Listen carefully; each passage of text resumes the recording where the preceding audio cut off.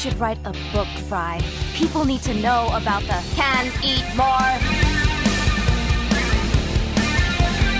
I'm getting this book on UFOs. Did you know they're real? But there's a huge government conspiracy to cover it up. Oh, that's just a paranoid fantasy. I want to be a book that you can pick me up, flip through my pages, make sure nobody drew wieners in me.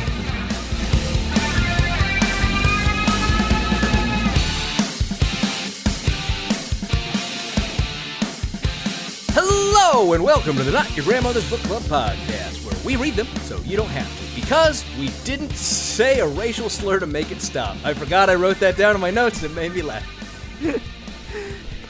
My name is Kevin and I'm joined as always by my co-host Benedict, who was himself forged in the fires of Mordor. Benedict, did your wife flip you over in the middle of the street after the Super Bowl yesterday? Yeah.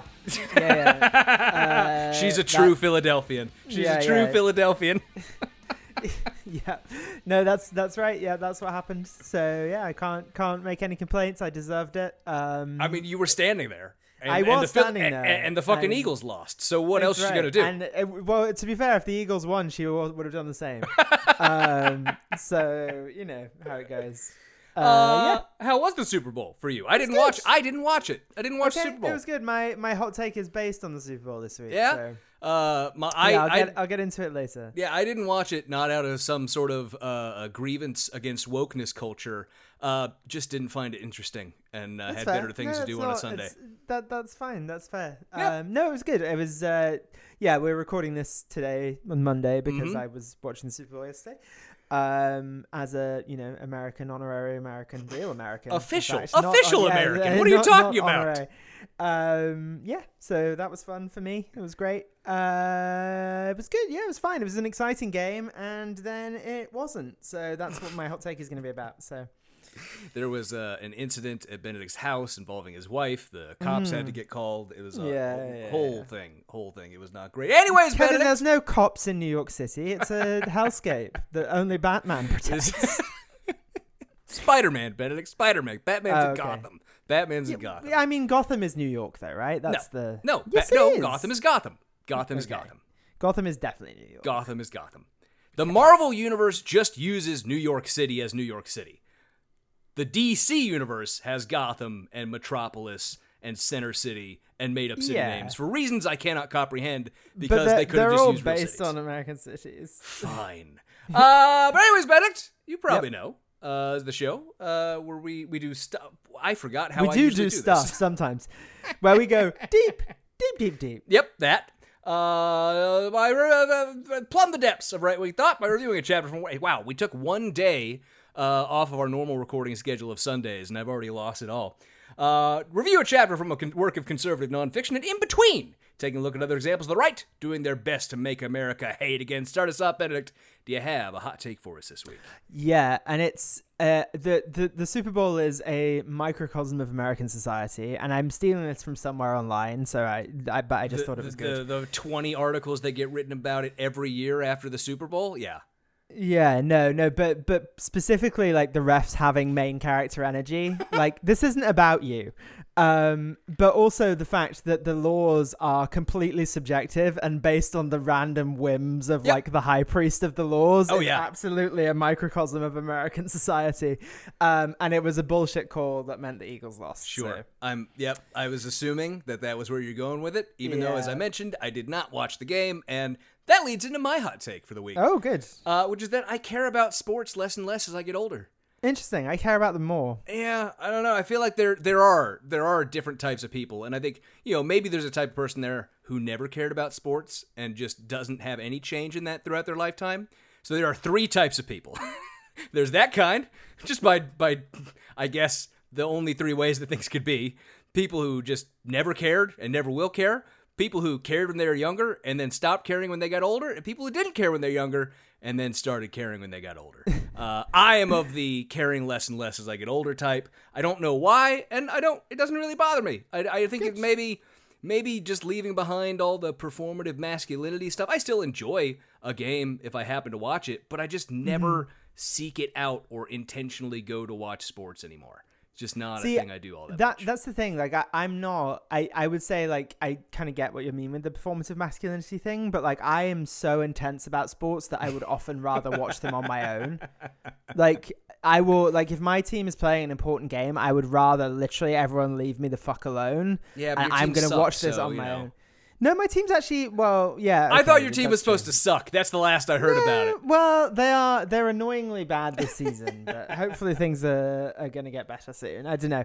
But that's what I mean. I'm not like, oh, let's go to the bar and bro out about it. I'm like, leave me alone. I'm going to drink water. I'm going to hydrate so that I can properly celebrate when my team scores. So you can cry at the loss. Yeah, exactly. Gotta be hydrated for those get tears. the hydration in. Yep. That's right. Anyways, Benedict, moving along. What's on your bookshelf this week? Oh, well, that is a great question. I'm glad you asked. One that you were not prepared for. No, why don't you do yours first as a treat? Oh, why don't And I'll think I? about Why mine. don't I, Benedict? Yeah, a little treat for the audience that has nothing to do with your level of preparedness. No, it's a treat. I will recommend this week another video game, one I picked up recently because it was on sale on Steam, Hard Space Shipbreaker. And I've got like 7-8 hours into this game so far, and you're just like taking apart spaceships. You're just Is that appealing to the mechanic in you? Is that what that is? I don't know, but there's also, and I'm hoping that something happens with this, there's this interesting story that I think is being built, and I know I'm going to be let down because they're not going to flesh it out. It's probably just like something to keep you interested and think there's a story in this game when there really isn't, because it's really just about taking ships apart. But generally, it's a capitalist hellscape. Where you are, I think it's $1.2 billion in debt to this mega corporation. Cool. And you're in debt because, you know, they had to charge you for you to work for them. And you're paying off your debt by working in space and killing yourself, taking ships apart. So it's America. Yes, it is 50 America. years. It's Okay, indeed cool. America. But there's an anti-union thing going on. Like, not like the game is saying unions are bad, but like the company within the game is trying to crush the nascent union that you and that your seems fellows right. are That's trying what to build. companies often do. Yeah. I really like it. And I'm hoping that storyline plays out because it could be really interesting. I really love it. Anyways, what's on your bookshelf, Benedict? Well, on my bookshelf is, have you heard of Poker Face, the Peacock show? It sounds familiar, but maybe I'm thinking of the Lady Pretty Gaga good. song. It's the guy who did Knives Out, so it's Rian Johnson. Maybe I'm thinking of the Lady Gaga song that just got. I just clocked that you said that. Yeah, maybe it's got Natasha Lyonne in it, and also just like a recurring cast of characters, and it's just like single episodes. Oh, like is that murder. the actress from the Russian Doll show? Yeah. Okay, so I think I have seen a commercial raspy for voice. Yeah. It's good. It's just like a fun like murder mystery caper. It's on Peacock. They do like hourly episodes, and they're like kind of tied together by a broader storyline, but they're very much standalone episodes. And it has like an A-list cast of guest stars. Like I think the first one is Adrian Brody. Love me some is Adrian in the Brody. first. Yeah, me too. Not. You know who I like more than Adrian Brody? Adrian Monk. Okay. Little enough. Tony Shalhoub. Tony Shalhoub also great. And then it has like is it Lil Rel Howery, and he's in one of the episodes, and I forget who's in the second episode, but there's basically a famous guest star every episode. Nice. And it's just a fun murder mystery caper, but you know who did the murder. Her thing one is of those, she can tell who is like, she can tell when someone's bullshitting, but then like she's not a cop, so she just has to convince people that she knows that people are bullshitting or whatever. Okay. So it's that just, Lie to Me show, but maybe done better? Basically, yeah, Okay, yeah. No, it's okay. good. It's good fun. It's good Well, fun. I So promise would I will recommend that. not watch it because I don't have Okay. Peacock. That's fine. Deal. On to housekeeping this week. Remember to rate and review us on the iTunes and the Spotifys and the places. Give it the stars and the thumbs and the whatnots. Follow us on the social medias at NYGBC Pod on Twitter and at NYGBC Ben. Updates this week. Following up on the discussion of education last week, one thing I went in on a bit is the idea that Crowder and others are creating a paradigm where only things they deem economically valuable are worth having as majors. Beyond that being fundamentally wrong, when I listened through for the edit, I realized I just didn't say something I had wanted to say. There is both economic and intrinsic value to majors that they don't think are valuable. There's something I thought about, which is that this completely conflicts with other things they profess to believe, right? The idea inherently contained in it is that the value of humans is only defined by their productivity. But these are the same people who you'll never hear talk about more than anyone else, about the intrinsic value of human beings when they're talking about a fetus. Yeah. Right? But the moment it's no longer a fetus, it's all about your productivity. We don't want consistency in positions, Kevin. That would be would be silly. Right. Another update. This is just based on a text I sent you. Charlie Kirk, unfortunately, is learning. He put on glasses to hide his weird face. Yeah, okay. Because they're really wide glasses too. They are. Yeah. Somebody told him, this will hide your weird fucking face. Put these on. So make your face look like it fits on your head more. Yep. And then I'm also starting to think I have supernatural powers because I mentioned Cataboo last week, and then a day after that, she went and reviewed the Mike Huckabee Weird Kids magazines that I've had my eyes on for a while and desperately wanted. So she has a TikTok out where she reviewed those. It's pretty great. You should check it out. She's great on TikTok. But also, she's good on Twitter too. Yeah. Also, the Daily Wire ads are becoming more unhinged. I am seeing so many of them. They are constant, and they are on all of the LeftTube YouTube videos that I watch. Right? One came on, I think, before like a We're in Hell video that I was watching earlier, and I'm like, you guys really don't know the target audience for this shit here, do you? Really should work on that targeted advertising rather than just pumping money into it. There's always some bleed over from socialists into fascists. It's not, it's not true, impossible. But I don't think if you know anything about We're in Hell, very trans inclusive, decent dude. Not fascist. I don't think much of his audience is going to be going over. Not there. A whole bunch of bleed over. I think most of the socialist bleed over is like TERFs and tankies. Is where a lot of it goes. It's mostly where a lot of it comes from. Yeah, it is. But yeah, the Daily Wire ads are becoming even more unhinged, right? I watched like the first 45 seconds of one that played from the other day, and it wasn't even advertising anything. It was just Matt Walsh talking about how he was fighting the mutilation of children. It was not in any way an advertisement for a show or a product or anything. Just like Matt Walsh is out here promoting his Christian fascist bullshit. Isn't he great? Really, really weird. And I wish I had less of it. But also, Benedict, we have something new this week. We have a new drop for the show. Okay. Normally, I like to get the drops from clips we played on the show, but I saw this one the other day, and I thought, wow, I really love that. It's too good to pass up. And it's very relevant to the events of the last week. So, Benedict, here is our new drop. There was not one single mention of the balloon. That is in relation to... Oh, God, I didn't even write down who that was. Why? It doesn't matter who that was. Somebody can tell me who that was. But that is in relation, of course, to the State of the Union address, in which... There was not one single mention of the balloon. Yep. I think it's Lou Dobbs. I think that's who it is. I think it's Probably. Lou Dobbs. It sounds Lou Dobbsy. It certainly sounds like something Lou Dobbs would say. Yep. I actually thought the State of the Union address was pretty good. I think a lot of people thought it was pretty good. Yeah. It's decent. Whatever. Cool. It is very much like I saw a lot of the right wing takes afterward. Look how the ratings dropped from Trump's State of the Unions, and largely it's because all of us are like, I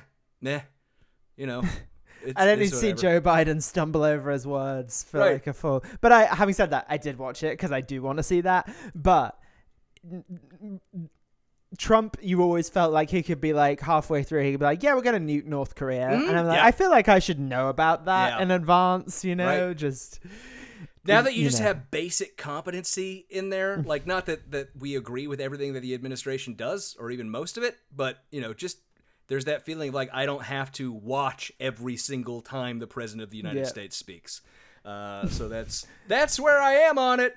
Anyways, hopefully him speaking is not going to start an actual war. Hopefully.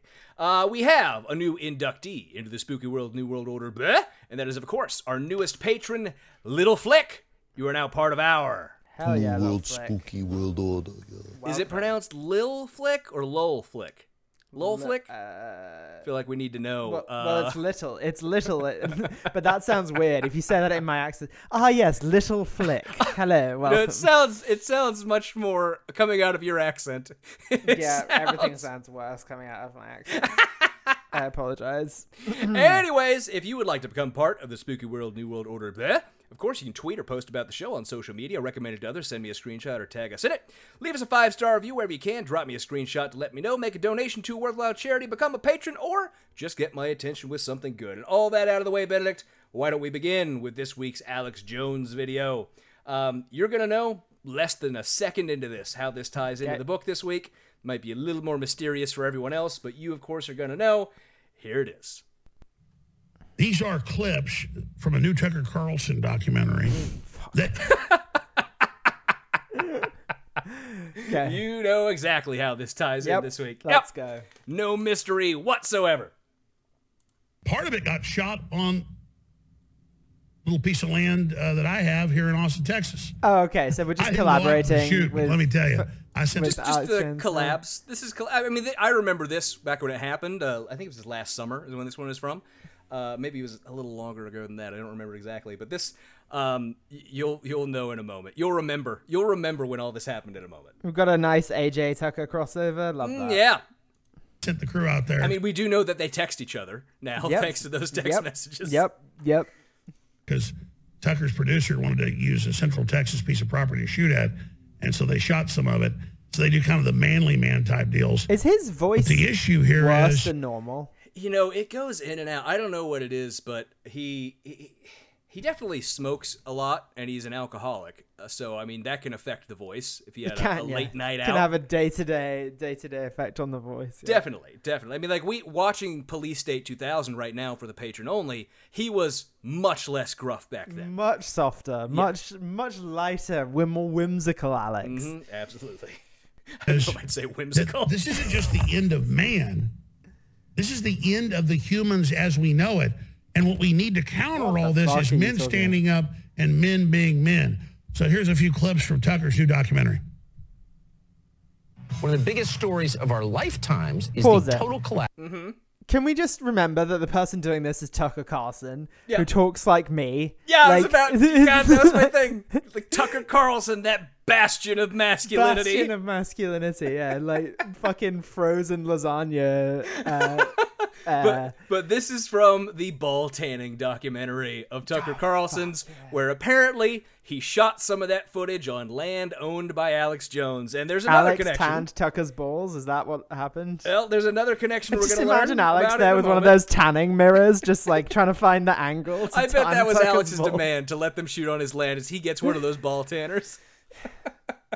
Collapse in testosterone levels in American men. Those levels are declining by roughly 10% per decade, completely changing the way people are at the most fundamental level. NIH does not seem interested in this at all. It's not a big deal. We think it is a huge deal. Yeah, I don't know why he decided that was the voice for the NIH. I don't know.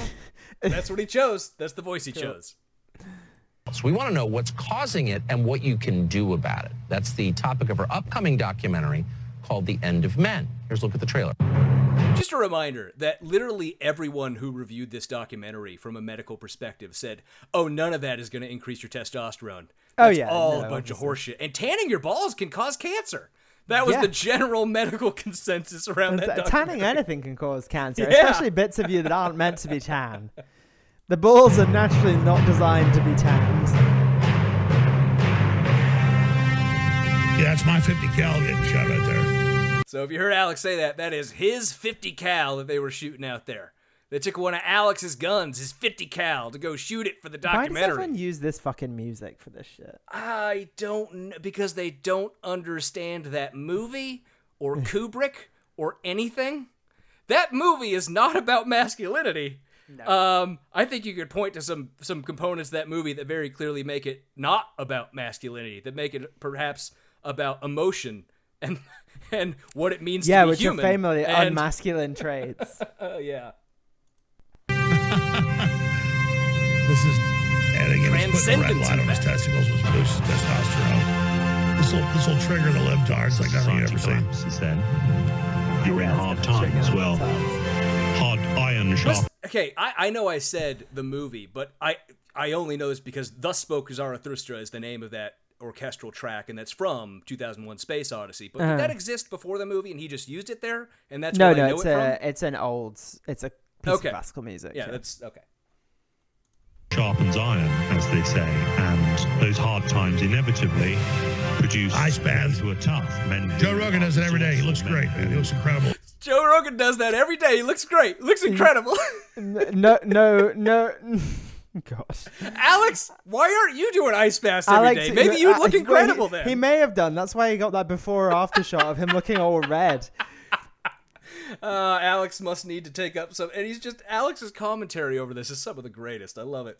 Are strong enough to survive, and then they re-establish order, and so the cycle begins again.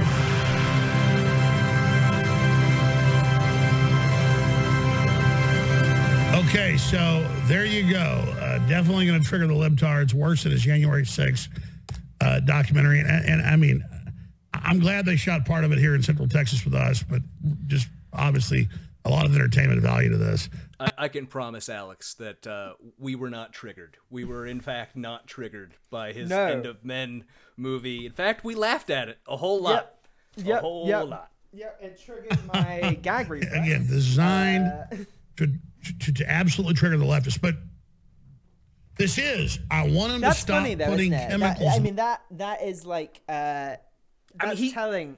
Yeah, that's he telling said a complete truth there. It's designed to trigger the leftists. Mm-hmm. That's what they think. Which I think is funny because, like, we don't care. Do whatever. No, but they see, it is that thing online. It's the online brain. If they comment about how stupid my thing is, they must be triggered. Yeah. In the water that makes the frickin' frogs gay. Nah. Because the atrazine, that's got to be a draw. The testosterone. That's not the famous clip, though. That's I know, not the but I famous like clip. that too. It makes the frickin' frogs gay. Yeah, I feel like that one's overplayed. It's overplayed. We need something fresh. Testosterone down by 90%, the sperm down by 96%. Western men, black, white, Hispanic, it's Asian, old, young, they're losing their sperm count. The genital sizes are shrinking. We are being chemically hit by design, the globalists admitted, with things to get rid of men. And you see them saying masculinity's toxic, being a leader's toxic, standing up for your family's toxic, because they want a bunch of people that they can roll right over. So, Alex, I mean, it's a little bit cliche to say it, but so many of these people's true insecurities show when they start talking about dick sizes. They're really concerned about dick sizes. Always. I think like in my, and I don't know why my brain did this, but in my head, the next thing he said was, I just stopped listening to him and just imagined him being like, and these women, their clitorises, they're getting enormous. Which is not my best impression, but for some reason that's what happened in my head. He's just like, small dicks, big clits. Let's fucking go. With all that out of the way, Benedict, I'm glad we ended on that. That's a good editorial call. We continue our book review of The Great Reset by Alex Jones, the real king of late night. Benedict, what did we read this week? Well, we read Chapter 7, The Great Reset of Energy, in which Alex talks about energy a bit, but then doesn't mention some very obvious caveats that we've already seen him mention in the book already. True. So it's definitely not because he doesn't know about them. Nope. And do you have an alternate chapter title for us this week? It's All Filler, No Killer. Damn, on fleek, as the kids say. Mine, Boris Johnson, ... globalist? Yeah. Question mark? Johnson, ... ally? No is the answer to that, but in AJ's eyes, it sure is. Yep. So this chapter is, of course, Chapter 7, as you said, is titled The Great Reset of Energy, and it begins, quote, "We all want to save the world." Do we? I mean, according to that one song, I think there's one that goes like that. I'm pretty sure there is. That seems right. I'm not sure. I'm not convinced. The world. You say you want a revolution. You know what I'm talking about. That is a song, yeah. Yeah, it is a song. He says, but everything has its trade-offs. Would you willingly give up your freedom of movement, your ability to drive and to travel, if they told you it was for saving the planet? If they told you, again, that a new crisis was so severe that you had to stay inside indefinitely? Would you be willing... I mean... I don't know about staying inside indefinitely, but I mean, let's talk about the reality there is, would you use public transportation more instead of a personal vehicle if it would help save Kevin, the planet? You have to burn your own personal vehicle. That's right. You get carbon tax from the burning, so you have to make recompense. So that's how they get your money, right? Because they need to take all your money. And then, exactly. Yeah, I can't get rid of a vehicle. I've given answers to each of his hypotheticals, by the way. One thing that doesn't come up here, it did come up, I think, with a previous book that we talked about, might have come up, and I don't know if we ever talked about it, but one argument I hear a lot from the right is, if you go and buy an electric car, it's wasteful because you're still having this electric car made, and blah, blah, blah, and your old car, it's just, you might as well just drive that one till it's dead. And that point, I will point out to people, what do you think happens to a used car when you're done with it? When you give it to the dealership, they sell it to someone else who drives it, usually till it dies. Second owner is more likely to keep a vehicle in the long term than a first owner. But I don't know. There's something that comes up that I was thinking about recently. Simply a horse shit argument. Simply, give me more trains. Give me more trains. I would like trains. If I could get to my office from a fucking train, I'd be so goddamn happy. He continues, would you be willing to allow global governments and big corporations to track and trace your every movement in the name of saving the planet? Probably. I mean, I don't know about that, but I don't know why they would need to. Yeah, and hypothetical. Nobody's asking for it. Would you let them automatically track your carbon based on your diet, your driving habits, and more? Probably not. And then he takes a turn. If they used a military-style crackdown in the name of an emergency, would you submit to a digital surveillance system to monitor your carbon emissions? Yes, Daddy. Yes, Zaddy. Yeah. That's true. These are the questions worth asking, because this is what they want for you. These questions are not worth asking. Shut the fuck up. You dumb motherfucker. The questions he asks are so revealing in that he's the only one asking them. Would you take a sip of water and hold it in your mouth until a corporation told you to swallow? These questions are worth asking. No. Dickhead. Would you stop hitting yourself, nerd, until a corporation told you to stop? Would you take the stairs instead of an elevator if a corporation told you it would save them money? What the fuck are you talking about? So we begin with the first argument of this chapter, and that is that, hey, the right wing has spent the last 40 years turning California into the boogeyman for everything bad, so why don't we talk about that? Is generally the first argument of this book, of this chapter. And he talks about, or doesn't talk about, he just states really, that California has used mandates to move all their energy into renewable energy. That is a direct quote. True, right? Not true at all. No. Not true. But California it's not even true. Like, it's not even true of what he quotes from something later where he says they want to be 60% renewable energy by 2030 and 100% by 2045, which is a quote he puts in the book and then is like, they've made it completely renewable. Yeah.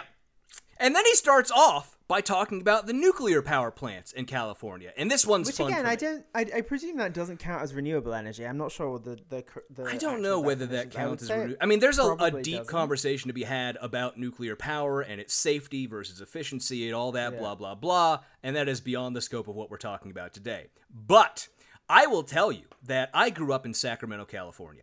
And in fact, I grew up, 20-ish miles outside of Sacramento downtown proper, and where I had to drive, between home and the city or school or work or whatever, was along this highway from which you could see the giant towers of the Rancho Seco nuclear power plant, which had been shut down in 1989.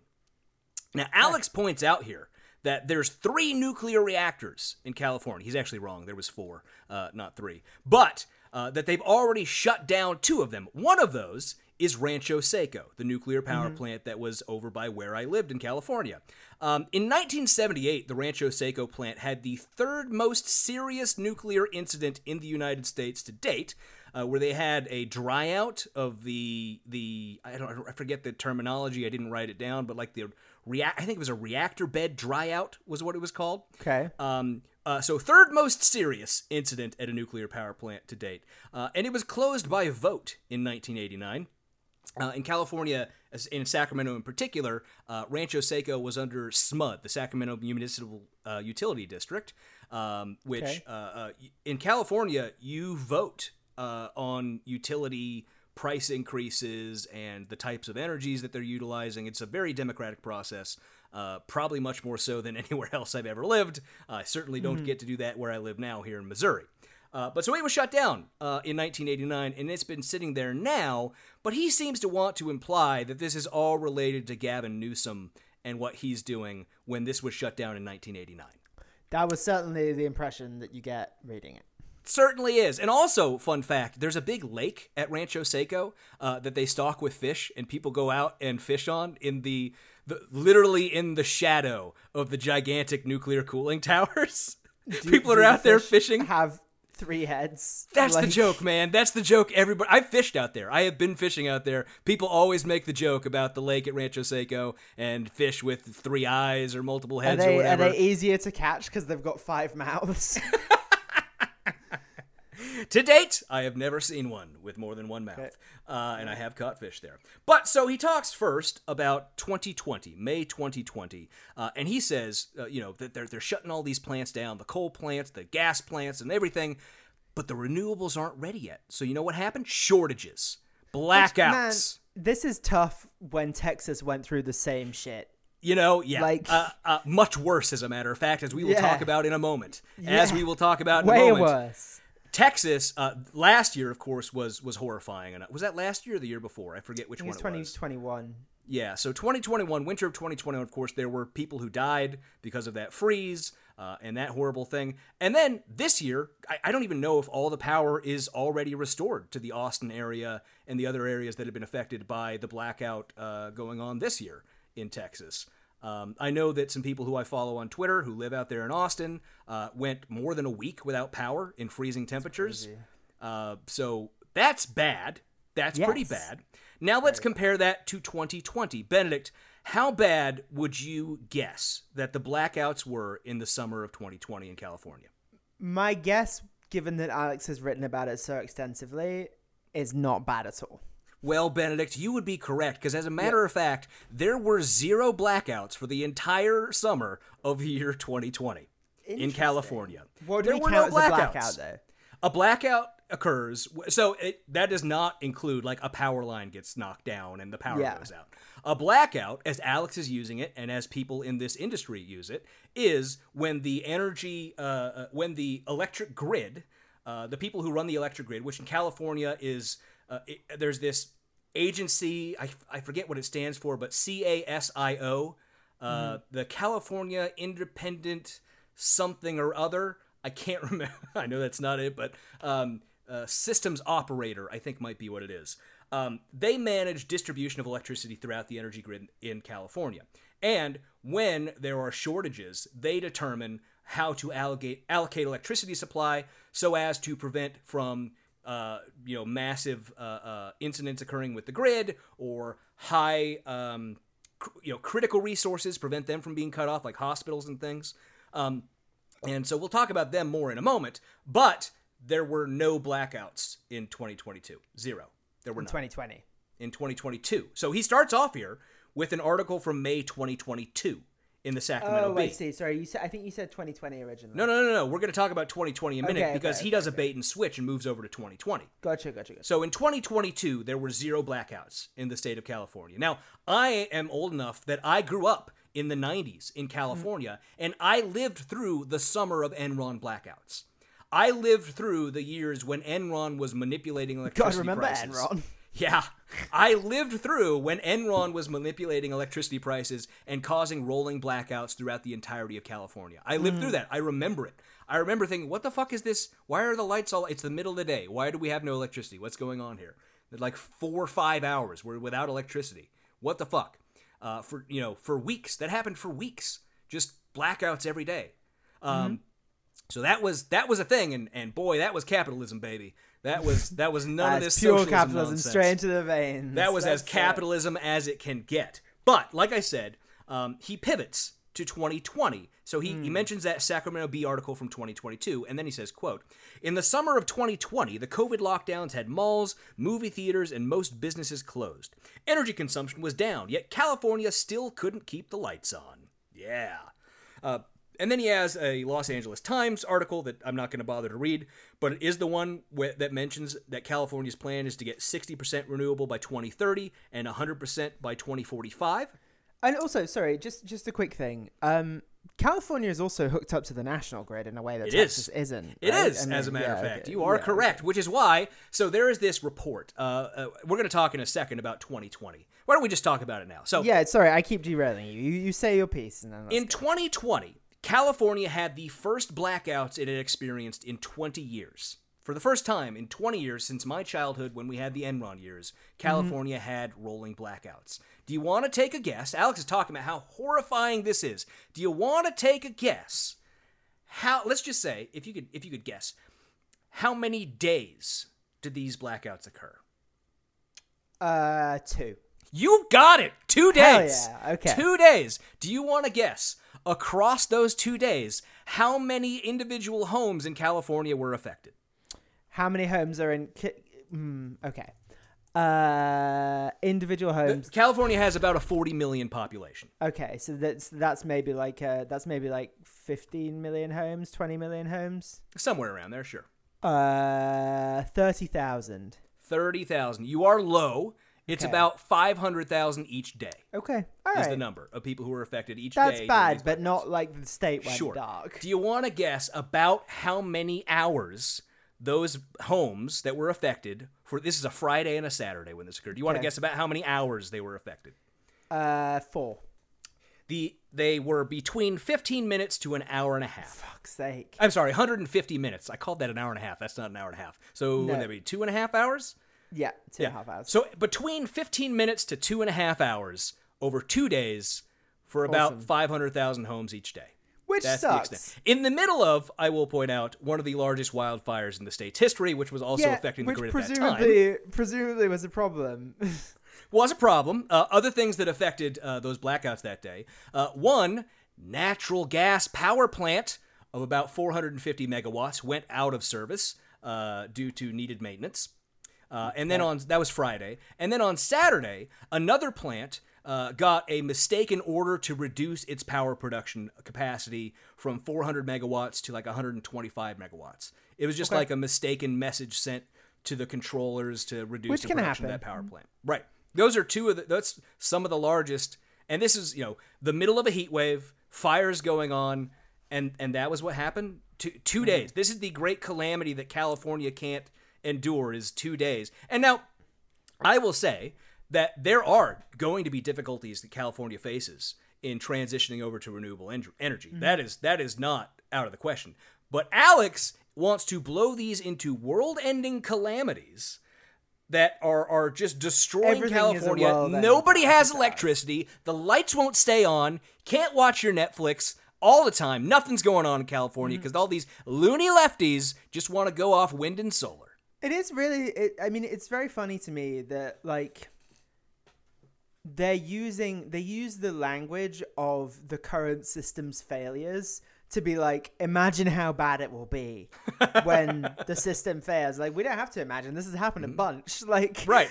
There have been gas failures. There have been coal failures. Like, it's not like they're imagining something new and terrifying. It's like, oh well, what happens when that happens again? Like, yeah, I mean, it might. Yeah, and like I said, there will be challenges for California in the coming years, right? Especially since California is pushing into electric vehicles. That's going to require a whole bunch more electricity production in order to keep all those vehicles charged and going. California does need to pump tens, if not hundreds of billions of dollars into doing this. But it can be done, and it is being done. There will be hiccups along the way, and there will be issues, but Jesus, I'd much rather live in California and be without electricity for 2.5 hours than freeze for a week and a half in Texas. Because they refused to hook up to the national grid. Right. Yep. So he continues by saying, quote, about that LA Times article, let's try to follow their logic. Solar panels and wind turbines didn't cause the rolling blackouts of the summer of 2020 as California. Kevin just told you. So that final, I told you about that report that I have. It's called the Final Root Cause Analysis, Mid-August 2020 Extreme Heat Wave. And I will link that in the show notes for anyone who wants to read it. But I bet that was written by a government floozy. I mean, technically, maybe, yeah. The California Independent System Operator, that is the name of it because it's on the front page of it. The California Public Utilities Commission and the California Energy Commission are who wrote this. It's about 140 pages. It details everything that happened. And they named 3 major causes for the blackouts and like the fact that they put together a 140-page report to address 2.5 hours worth of blackouts over 2 days. Like, they're obviously taking this seriously. But they named 3 root causes. One is climate change, the extreme heat wave that the state was experiencing at that time. The other was that in the transition to clean energy, that the resource planning targets have not kept pace. They pointing out these issues and taking steps to address them. Yeah, that's how you actually solve problems instead of yelling about it on Twitter or in long form Twitter, which this book is. 4,000-page Twitter. 4,000-word Twitter. 400 whatever it is, Twitter. Yeah. And then the third one that they identified was some practices in the day-ahead energy market exacerbated the supply challenges under highly stressed conditions. Market pressures. Market rates. Doing stuff. But so Alex is mad that the LA Times didn't just say that, oh, it's because California is shutting down all their gas-powered plants. That's what's doing it. Yeah, that's what's doing it. And he says the reason why they didn't say that is because you can't talk bad about California and the MSM. You can only make fun of Republicans, which, if that's a policy, I'm fine with it. There's plenty of lefty outlets out there outside of MSM to make fun of Democrats. I would like a little more pushback, but, but he starts off next saying something I found particularly interesting. Quote, and we are starting to see the exact same thing happening in the rest of the world.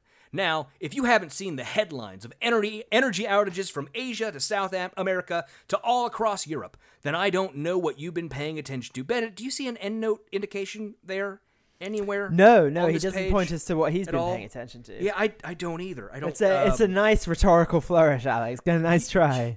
You would think if all these headlines existed, and I can tell you. Well, Kevin, there's too many headlines. He can't put the endnotes on all of them.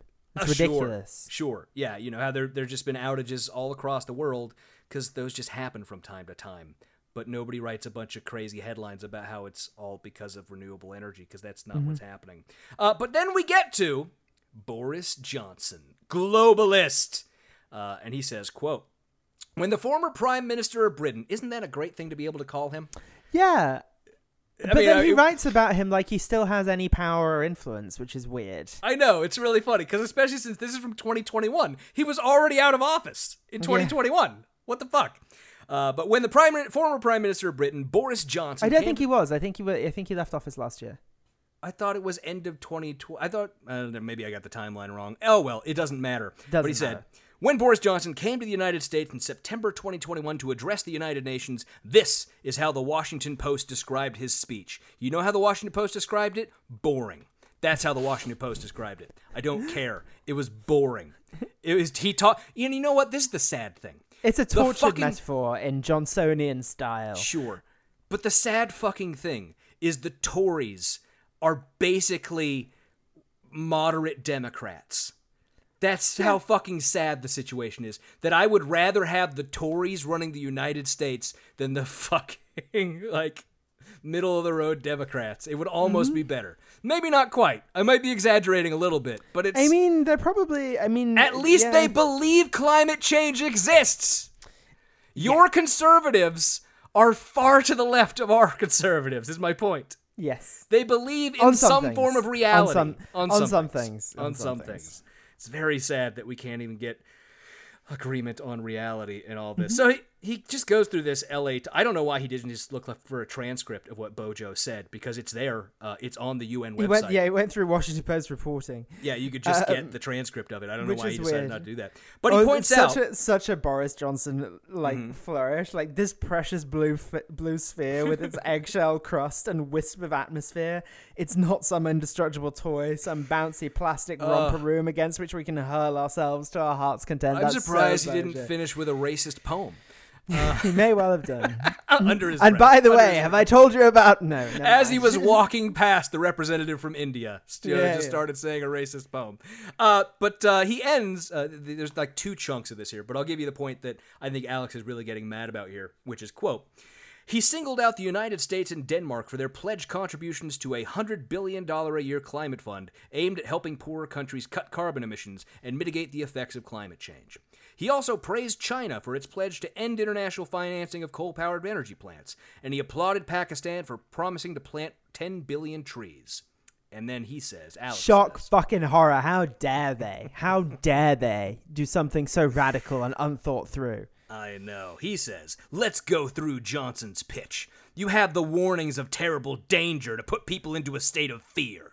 He demands radical action. What? 1 second. Do you know how many people know that this speech happened? 5. Exactly. 5 people know that this speech and I happened. think you might be overestimating it, or you're including us who just found out about this speech today. This is not putting you, people Alex, into and Alex's ghostwriter. Those are the 4. And We Boris. need 1 more to get 5. Maybe, depending how coked up he was at the time, allegedly. It's weird. But he says that he demands radical action, not thoughtful action. Okay, that's such a fucking bait and switch with the word. Like, who cares? Like, what does that mean? Do you think You can radical have action radical, is thoughtful unthought? action. Yeah, That is exactly. possible. You don't have to use every adjective when you're describing things. Alex, I want radical, thoughtful, timely. Like, he continues, skipping a little bit. And is it me? Or does it seem like most of these world leaders are doing everything they can to make sure they say something nice about the communist government of China, which does not allow free speech or freedom of religion? And yeah, probably because they want China to stay on board and be involved with these China's a things. big market, so man. They That probably are sucks. saying nice things. Capitalism sucks sometimes. Yes, Sorry. it does. Yes, it does.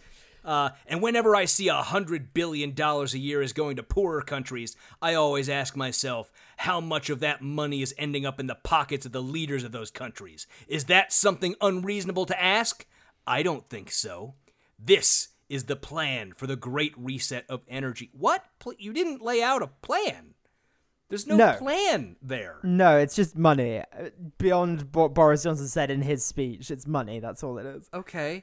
But he says, and thank you, Alex, for not trying to argue this, because we've done this before and it never ends up well for your side. He says that he's not going to be breaking down the science of climate change. Which, God bless, honestly. Yes. Thanks, Alex. Thank you so much. Yeah. You don't believe in it. I know that part. So it is weird how he doesn't actually outright say that climate change isn't happening in this chapter, because he does not believe in it. Okay, that's interesting. He actually gives quite a lot of ground that you would expect him to fight in this book. That's something I've noticed. Yeah. He's definitely trying to come across as less crazy and more like just asking questions-y. I think so. I think he's pivoting. He's not pivoting. I think he's pivoting towards a pretense of being more reasonable, not towards actually being He's more taking reasonable. way fewer harder positions in the book than he does on the show. And that's because I do think there's something about like producing content every fucking day that forces you into taking hard positions, because that's why we only do it once a week. Yeah, exactly. Because you just have to say something new and like you have to keep the audience, right? You can't just be like, I'm just asking questions about everything. They want the harder shit every time. It's why so many of Alex's audience get sucked into outright overt Nazism. Yep. Because he's that softcore shit. He's saying the same things, but he's not, as the white supremacists will say, naming the Jew. Yeah. He's not actually saying that it's the Jews who are doing this, and they want that hardcore, pure, uncut shit. And they go and fight uncut J. The hard J. Right, the hard J. He's not going to argue with us about climate change. And let me just tell you, Alex has said multiple times on his show that the planet is actually carbon starved. And we need to release more carbon to save the planet. is Alex's general position on the. That's on the interesting. Okay. Yeah, the exact opposite of reality. Yep. But then he says, quote, Johnson said the United Kingdom is going to be leading by example. Ironically, This bit got to me. I figured it would. It would. He says, ironically, they're the ones having the hardest time with it. They're the ones in an energy crisis with no safe launch pad into renewable energy. Kevin.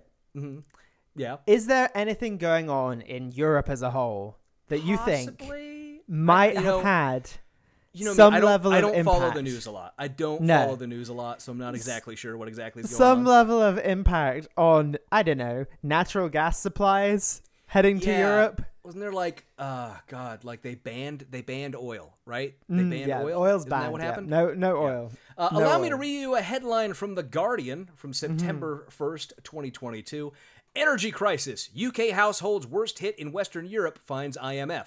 Heavy reliance on gas is behind price surge, with the impact on poorest households also the worst in Europe. Yep. And that's because Weird. Russia invaded Ukraine. Yeah, and most that of would the be a gas thing. comes from Russia. That would be a thing. So skipping over to the next page, he says that, that the globalists don't care about the poor because they're being hurt by these policies. What policies? I guess not giving Russia Ukraine, I guess, is the policy. He doesn't name that, but I'm sure it's what he's thinking. He then goes on to talk about fertilizer crisis, apparently. There's a Where does lack of fertilizer come from, generally? Well, Benedict, would you be surprised to learn that Russia is 20% of the fertilizer export market for the entire world? I would not, because you told me that before the show, but I'm going to pretend I you know. didn't. It's a thing. And it also does tie into the gas thing, where it does require quite a bit of natural gas in order to create fertilizer at the production level. As So if you want to make more fertilizer, you have to fucking crank up your natural gas production. Yep. So he continues, skipping a little ways forward. Quote, the plan is simple. Destroy the fossil fuel industry. Send prices soaring. Manufacture an energy crisis. Blame fossil fuels. And shut down reliable global energy without a viable immediate alternative. Why? What the fuck is the point of this? Like, this is the most conspiracy chapter we've had, just because it's just like, I why mean, the would last anyone one do was pretty this? conspiracy, but he's doing it here. He's really doing it here. Yeah, that's true. They're like, what? But like, what's the point of this? Well, he tells us in the next sentence, this is what the Great Reset is all about. If you want a global corporate government that rules over humanity, you have to destroy everything first. But that makes no sense. You could Benedict, argue. He continues to explain this is the classic problem reaction solution. Yeah, which he The tried in the last Hegelian chapter. dialectic, which is not what that is, but he tells us that's what it is. Yes, I know, it doesn't make sense. It doesn't have to make sense. It's just very silly. Like the silly thing is, if you're Alex Jones, oligarchs already control the world. Yes, George globalists Soros. already control the world. Klaus Why do Schwab. they need to do this? To more control the world? Yeah, it makes no sense. Well, 20 years ago, he was screaming about how they put cameras inside of your cable box to watch you. And so they're already watching. I don't know why they would need more. They're already watching everything you do. More watching, more furious. I don't. Man, I wonder if it's really just that the globalists love watching people jerk off in their living room. I think that might be what a lot of this is about. Yeah, they're making sure people's genitals are shrinking. That's what they're keeping track of. So he has this dumb analogy to pillows where he says, quote, it's as if you devise a plan to jump off your roof and land safely onto thousands of pillows, except the pillows haven't arrived from the store yet. But they could have if you used offer code INFOWARS at MikeLindell.com today for your giant pile of jumping in pillows. Those pillows, you would still die if you jumped off onto a My Pillow pillow. I'm pretty sure.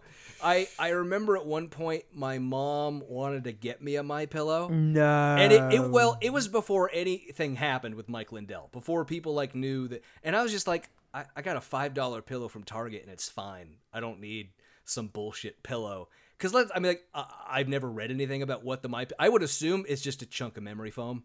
Is probably what a My Pillow is. Okay, memory foam is comfortable. Sure, it's $30 or whatever he sells those for. I can get the same thing for $15 at Target, right? Everyone can get yourself your own fucking My Pillow. You don't need to go pay for all that bullshit. But But, of course, Elon Musk is the only one willing to say the truth in this situation, we learn. Because he tweeted that we need to increase oil and gas output, apparently. Yeah, you know why he tweeted that? Because Russia invaded Ukraine. Yeah. Check the fucking date on it. It's right after the invasion. March 4th, 2022, as a matter of fact. Literally right after it. And then he has some bullshit from a Manhattan Institute fellow, and I don't really care. No, my eyes there's nothing closed interesting. over it, Yeah, honestly. I right. skipped He's the next arguing that the one thing I took from it was where this is a quote from the Manhattan Institute guy. In rough terms, it requires the energy equivalent of about 100 barrels of oil to fabricate a quantity of batteries that can store a single barrel of oil equivalent energy. The problems with that statement are endless. First off, batteries they can be charged and then they discharge, and then they charge and then they discharge, and then they charge, and then they discharge. And that cycle continues and repeats. That's how batteries work. So it's not like you have a battery and it only has 1 barrel of oil's worth of energy in it. That's not how batteries work.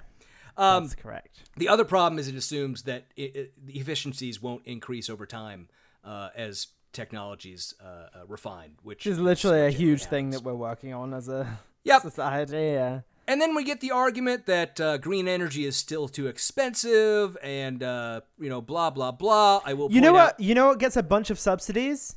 Yeah, oil and fucking gas. Oil and fucking gas. Coal plants especially get a bunch of subsidies. Coal mining. Yeah. I will also point out the one thing that I looked up, which is that the average price of solar has dropped about 10% per year for the last 10 to 15 years, and that trend is continuing. So go fuck yourself. Yep. But it's all about them Benjamins. It's all about them Benjamins. Alex tells us, or asks the question, how are they going to actually implement all of this? And then he answers his question, of course. Well, of course, they're going to print money out of thin air. This bit literally made no sense. They're like, he's going to print money, and then that completely devalues the money, and then they're going to give the cronies all the money, but the money isn't valuable, so why do the cronies need the money? Also, let's not pretend that the cronies... remember that Alex sells gold. That's true. That's true. That's a great point. He uses the phrase fiat currency. He uses the phrase currency units. He uses all these things here that weirdo... hard money people use all the time to try and sell their gold and bullshit. Okay, that's fine. Yeah, it makes sense if you want an inflation hedge from Infowars.com. But oil and gas gets huge subsidies. And let's not pretend that the oil and gas executives aren't already receiving money from people. It's not like this is going to be like, they're going to put their buddies in charge. Yeah, they already do. Yep. Had some of their most profitable years in history over the last several Also, why years is it always during this BlackRock? crisis. What's his beef with BlackRock? I don't specifically know. I don't know, but I know what you're talking about. He has this weird paragraph here where he says, quote, trillions of new currency units will be chasing even fewer products and services. Since we already have supply chain disasters, historic inflation levels will go much higher. The politicians will virtue signal about saving the world, and you will be eating crushed up bugs from a drone delivered directly to your house that's owned by BlackRock. Oh, and you'll be having rolling blackouts because the power grid cannot sustain us this way. Anything to save the world, right? I don't... Is BlackRock one of the woke companies? Are they one of the wokes? Maybe they might. You know be that doing... lefty BlackRock, world's largest investment fund, lefty capitalism. Yeah, you know they how might that be is. doing some of it, but they might be doing some activist investing. They might have an activist fund, right? Yeah. Where they don't invest in oil in that fund. I think they have an ESG fund. Sure. Which those are bullshit anyway. But whatever. Yeah. So he next moves on to telling us, and this has. No relation. Nothing to do with anything. The chapter or anything that they're putting kill switches in your car. Yeah. Which, I will be honest, I didn't go and read the bill. But it seems fairly obvious to me that this is a safety thing and not a you can't drive anymore thing. Well, Benedict, I did go read the bill. I know you did. That's why I didn't. Yeah, I know. There is nothing. What Alex says in particular is that they are installing kill switches that authorities can access and use to shut down any newer vehicle. Doesn't that sound like a horrifying nightmare hellscape of the future? It's a good thing it's completely fucking fake. Yeah, okay. The reality, and the article he quotes here is from some douchebag who wrote a thing for Yahoo News. It actually, as far as I can tell, this claim originated with the Western Journal, which is just a bullshit right-wing well, trash so it blog. looks like it's a quote. It's basically a summary article of something that Bob Barr said somewhere. Right. And Bob Barr appears to have gotten his bullshit claim from the Western Journal. Oh, gotcha. Because the whole ecosystem of right-wing thought is waiting for, people out there in the right-wing blogosphere to come up with narratives that they later that you can then put in a tweet. Exactly. The reality is that the bill authorizes the Department of Transportation to come up with regulations for automobile manufacturers to implement systems to detect if people are driving under the influence or intoxicated that will limit their ability to use the vehicle. There is no kill switch. There is nothing that authorities will have the ability to access. Right now, my new car, I got a car, a couple months ago. It's a 2021. It has a feature where if it detects me leaving lanes, it'll vibrate the steering wheel and flash up a message that says, "Lane, you're leaving the lane." I forget what it says exactly, something like that. But it's something like that is all they're coming up with. There's no kill switch. There's nothing in there about authorities being able to shut down your vehicle. It's just like a system to determine if you're drunk driving and hopefully make it so that you safely come to a stop and don't kill anyone. Okay, here's the other thing. There's a bit in that article that it says, can I just read this from the book? Wait, there's more, because I don't understand what he's talking about at all here. So he says... Oh, no, he's just completely lying. I know what you're about to read. He's just completely lying. That's so he not says, in there at all. But wait, there's more. The kill switch safety system would be open, or in other words, there would be a back door. That's got nothing to do with, what? No, because there's no kill switch in this. There's nothing about a kill switch. Even if there's a kill switch that stops you driving, it doesn't mean you can open the vehicle remotely. No. That probably already exists. You wouldn't be able to shut... Okay, also, here's another thing. Hackers can already shut your car down. Yeah, that's what I'm saying. Yeah, they can already fucking do it. It's You've seen the Vice.com videos of them shutting down people's cars. They could do it. It doesn't... So he said, he then says, that would allow police or other government authorities to access it whenever. Would they need a warrant to do that? Likely not. Even better, hackers could access the back door and shut down your vehicle. Okay, they probably would need a warrant if they were going to search your car or go through your search history or anything. Well, the problem, as I said, is that none of that is real and this is all made up. So I'm trying to rationalize something that just isn't true, so we should just move on. That's the problem. That's the problem. You really shouldn't try to rationalize complete fucking lies. Yeah. Yep. But of course, Alex is mad about that. The next thing he's mad about, that is again made up, is that there is a plans in the infrastructure bill for a national per-mile fee pilot program that's going to charge you depending on how much you drive. And this seems like bollocks to me. Well, this one actually is in the bill. This actually exists. It is a voluntary pilot program that would allow drivers to opt in to assist the National Highway Safety Trust Fund, which repairs all of our highways and roads, because that trust fund has been declining because of declining gas taxes over recent years as more people transfer over to electric vehicles. Gotcha. That's it.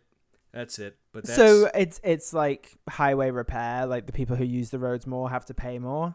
Well, it's not even fleshed out like that. It's a pilot program. Okay. It's a voluntary pilot program to see how this goes. It's possible it could be a thing in the future, but it would literally just replace the gas tax. Also, the other thing is it would likely only be used for electric vehicles, is what I'm getting at. But then he's like, oh, and they're going to sync your car to your personal identity like your iPhone syncs to the iCloud. Okay, first of all, mine doesn't, because A, I don't have an iPhone, and B, I am a Luddite that doesn't use the cloud. I'm just too cheap to pay for anything more than that standard whatever it is that they give you, and it's always full, and I never bother to deal with it. Again, I just don't think he understands how cars work, because then he's like, oh, and they also let me read it. He says, quote, "Your car will become a surveillance device to monitor, track, trace, and penalize you. And in a digital world, it will all be automatically synced with your digital currency, financial accounts, and social credit score." Yeah. And then he says, perhaps this is another reason why you want us all to use electric cars. It doesn't need to be an electric car for them to do that. No, you can do that in a gas-powered car if you're going to do an electric one. It doesn't matter. It's not like it's hooked up to the internet via the electric car nature of it. No, it's just I guess you can turn it off, and that's maybe why. You can kill the ignition, but you can do that in an electric car too. You can do that in a gas car, electric car, it doesn't matter. Yeah. But on the next page... it's very confusing. On the next page, we get those 3 stars that he's transitioning to a new section, and he begins by asking us... So funny. By the way, How are you feeling digesting all this information? By the way, do you need to take a break? Yes, Alex, I do. Please. I did. Yeah. I had to go make a cup of tea. It was bad. And he says, I know it's a lot to absorb. It can feel a bit overwhelming. He really has a caring tone here. It does, nice. Yeah, really, yeah. No. So let's have a little laugh while on the subject of the climate change emergency. Now, if you still don't believe that the global elite are deranged lunatics who will trample your basic human rights in the name of saving the planet, get a load of this headline from the Huffington Post. Could a small nuclear war reverse global warming? Ah, funny. Yeah, I mean, this is just it's an article from 2011. It says, this is probably not a good idea, is what they came out But if on. like 20% of the population died, it would stop global warming, maybe? No, it's not even that. It's just like, the particulate they would be put in the air and stuff would block solar radiation and cool the planet. That's basically all it is. And they literally end the article by saying, probably not a good idea. Well, also, if it's from 2011, that's when Huffington Post was literally just like they just stole people's blogs. I couldn't figure out if it was one of those weird HuffPo blog things or not. I couldn't figure it out because it doesn't say Probably was, because everything pre-2014 was that. So. Yeah. Well, but it is. Alex, he throws some nice, great replacement toss-outs here, some call-outs to it.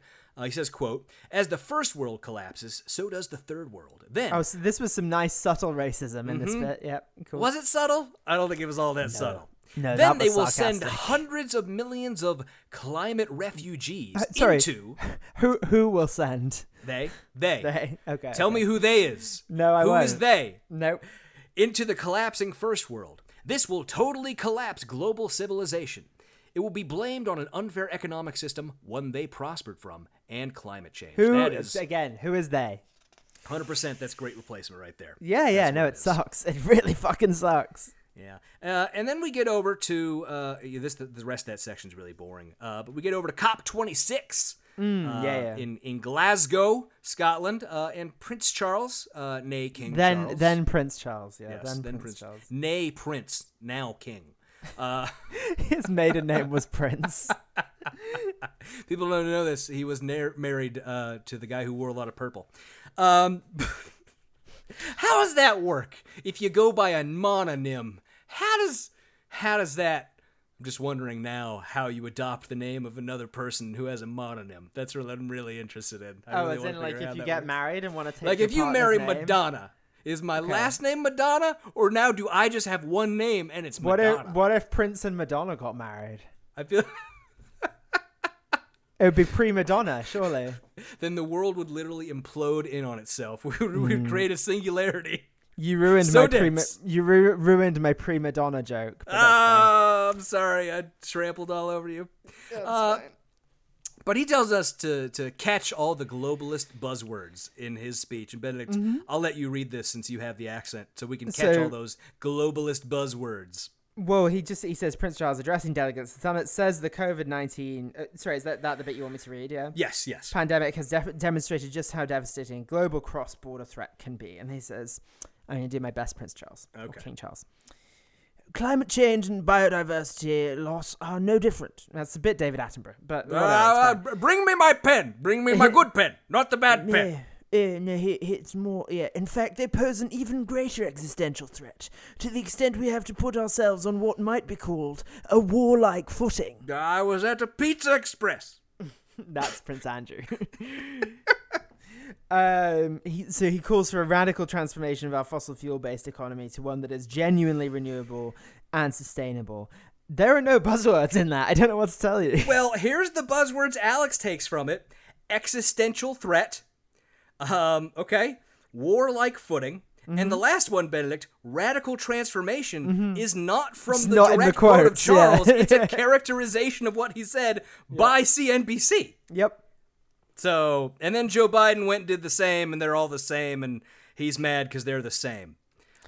He gets so mad about it. He's like, do you think they had the same speechwriter? No, but they might have had the same talking points. Well, he throws out a thing that the right likes to do, and he claims that both of their speeches must have been written by the same person, and he particularly brings up Rahm Emanuel. Because you got to bring it back to someone connected to that black guy they all hate. Yeah. That's later on he talks about that. Sorry. It is a little later on. But then we get to what can only be described as... a transcript of a Tucker Carlson show. Yeah. Yeah, it's what it is. It's a fucking parody. It's a transcript, literally 1, 2, 3 pages of transcript of a Tucker Carlson episode. Yep. That's what we get. And I'm not going to fucking read that to you. You can go fucking watch the episode if you want it. But he literally starts it by saying, here is the I'm going to start before that, actually, because he says, quote, one of the people providing that coverage, that being, great coverage, is Tucker Carlson. Tucker has admirably covered the prospect of climate lockdowns. Which aren't a real thing. And never have been and never will be. And then he continues, here is the transcript of a great dialogue Carlson had on his show from June 22nd, 2021. So if you want to go see it, you can go look that up on YouTube. All of his bullshit's on YouTube. I'm sure you can find it. But what's funny then is, like, he says it's a dialogue, and it's not. It's Tucker Carlson talking about a Biden speech, that bit. Well, and then talking to that douchebag Mark Moreno. No, but that's like saying that we're having a dialogue with Alex right now. That's true. That's true. I mean, right after the transcript, literally the transcript of a portion of a Joe Biden speech that Tucker played on his show. That's how many layers of inception we are deep right now. Yeah. Alex says, I will criticize most of the mainstream media, but Tucker Carlson stands... Look, I hate the fucking sucking his dick metaphor for what's going on, but Alex is fucking riding Tucker Carlson's dick here. That is what's going on. Yeah. What the fuck? Tucker Carlson stands head and shoulders above most of the commentators. Notice how people like President Biden try to ingratiate themselves to you by being non-threatening. Folks, we're in a crisis. He sounds just like your favorite uncle. And then literally it continues. We have Tucker Carlson. He's talking to fucking Mark Moreno. Moreno is making up bullshit about all these academics who want to add climate change to death certificates, and UK reports coming out calling for climate lockdowns and blah, blah, blah. It's a load of bollocks. It's a load of bollocks. Such a fucking waste of time. But I don't know why. Who thought this was a good idea to put this in the book? Who? I don't know. I have no idea. It makes no sense. But he says there's something even more interesting. And this is where we get to what we were talking about a few minutes ago. He says, if you compare Prince Charles' quotes with Joe Biden's, they are eerily similar. And in the way that two people talking about the same subject is similar, which they were talking about the same subject. Now, here goes the conspiracy theorist in me, he continues. Does it seem far-fetched to suggest the same group wrote those speeches for the two men? By now, it should be clear that when Biden says it's a crisis and we need to seize the opportunity, he's referring to Obama's former chief of staff, Rahm Emanuel's philosophy, which every fucking right-wing shitbag radio host loves to throw out the Rahm Emanuel, don't let a crisis go to waste. Yeah, always. We've seen it a billion times, and I don't even care. But next he has a New York Post article that says that there's going to be climate lockdowns. Again, not a thing that's going to happen, ever. New York Post is a bullshit rag, and I'm not bothering to read it. I really don't care. Then he gives us a Forbes article, which basically says some more bullshit, which Alex misinterprets, about how we need the equivalent of a pandemic lockdown's worth of carbon reduction every 2 years to meet Paris carbon emission goals. Of course, Alex wants to imply that means we're going to do that every 2 years. No, but it's just like that's how much we need to fucking chill out. Yeah, that's what they were getting across in the article. But then Alex finishes off with something so dumb, I can only interpret it as, well, unintentional, really. I was going to say intentional, so but dumb really... that the last thing I wrote in the chapter was dumb ! Well, he starts this last section here by saying, how does this big plan all get put together? Why? By I love the why comma there. Why? Well, I tell you, boy.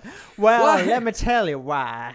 By tying together your vaccine passport with your carbon footprint. What an excellent way to manage the population. This is from Vox in March 2021, helpfully explaining the dual use of this technology. Now remember that Alex told you that this excerpt from Vox is explaining how your carbon footprint and your vaccine passport will be tied together. Allow me to read it for you. While the Commons Project is attracting a growing number of partners, it isn't the only vaccine passport maker out there. Beyond its work on New York's Excelsior Pass, which was tested at Madison Square Garden and the Barclays Center, IBM is working with Germany to produce digital versions of its paper vaccine certificates.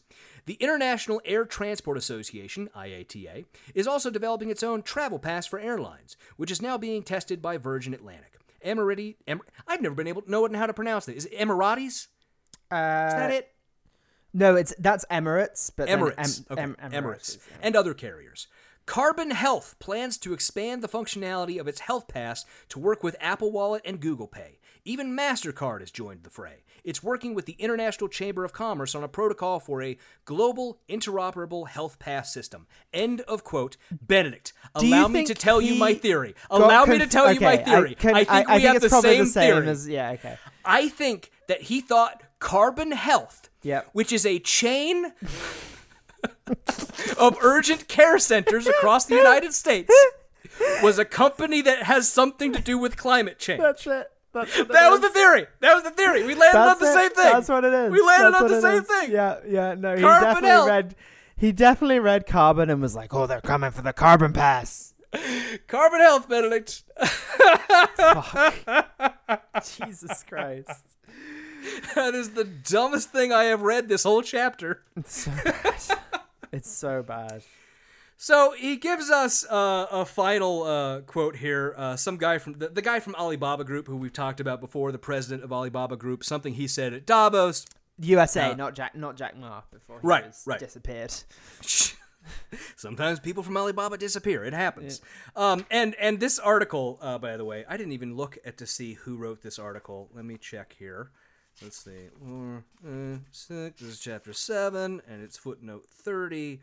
Let's see. Blah, blah, blah. I think it's just the speech, isn't it? It's just Michael Evans' speech.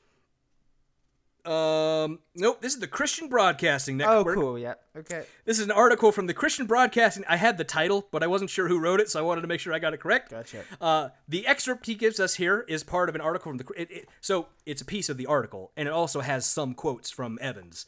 And the article is titled, Tracking Humans, Medical Pills with Microchips, and a New Proposal to Monitor Your Carbon Footprint. Christian Broadcasting Network, if you don't know, that is the Pat Robertson outlet. Not known for its high-level journalistic work. And because this last portion of the chapter includes that chunk, I'm going to read that chunk and the final little bit that Alex wrote, so you can have it all.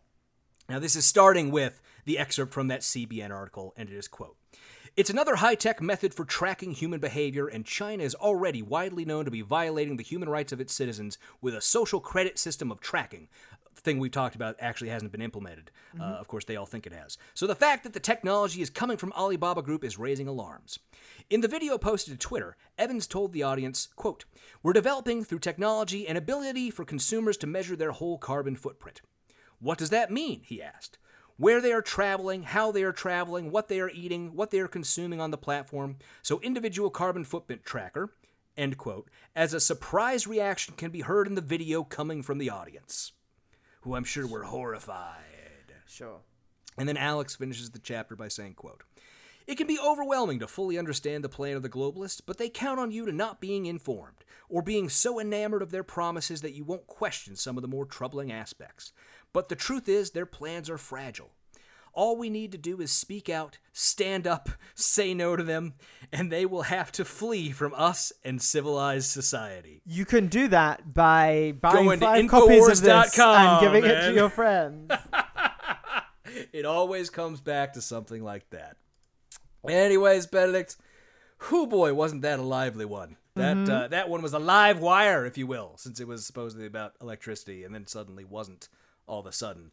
But thank you all for listening. We hope you enjoyed the show. Remember, if you just can't get enough of us, you can go over to patreon.com/NYGBC and become a patron for as little as $1 an episode for patron-only episodes, shout-outs on the show, early release of our episodes, and more. As always, we have to give a shout-out to our wonderful and amazing patrons. Little Flick, William Patterson, Sadie's Sister Wednesday, Kieran Dackler, Solidarity to Morgan Stringer, Henry Louis King Jr., Sarah Wolf, Aaron Burke, Megan A. Dooley, Gloria Scott, Clifton Stuckey, Pause, A Baby, Wah, Veronica Forker, Melissa C., George Saulnier, Janet Yutter, Stefan, Sharkbelly, Utah Outcast, Brent Lee, Dave Barwick, Chris Palmer, Bad Bible Stitches, Mockingbird Nation, Benjamin Carlisle, Dexter, Allison, Megan Ruth, Glaurung the Deceiver, Big Easy Blasphemy, Jay Reynolds, Stephen and Cindy Dimmick, Taru Takanen, and Balls Watterson. Thank you all as always for being our patrons. That's it for this week's show. Till next time, we are going to make you eat the bugs. Goodbye. Goodbye.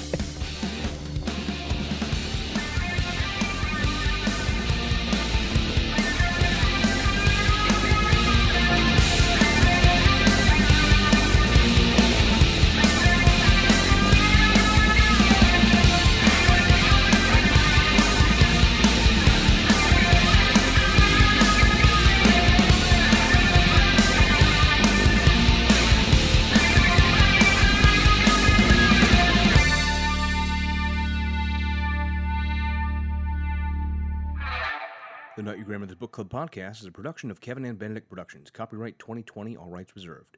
Music for this podcast is by Silverman Sound Studios. Find out more at silvermansound.com.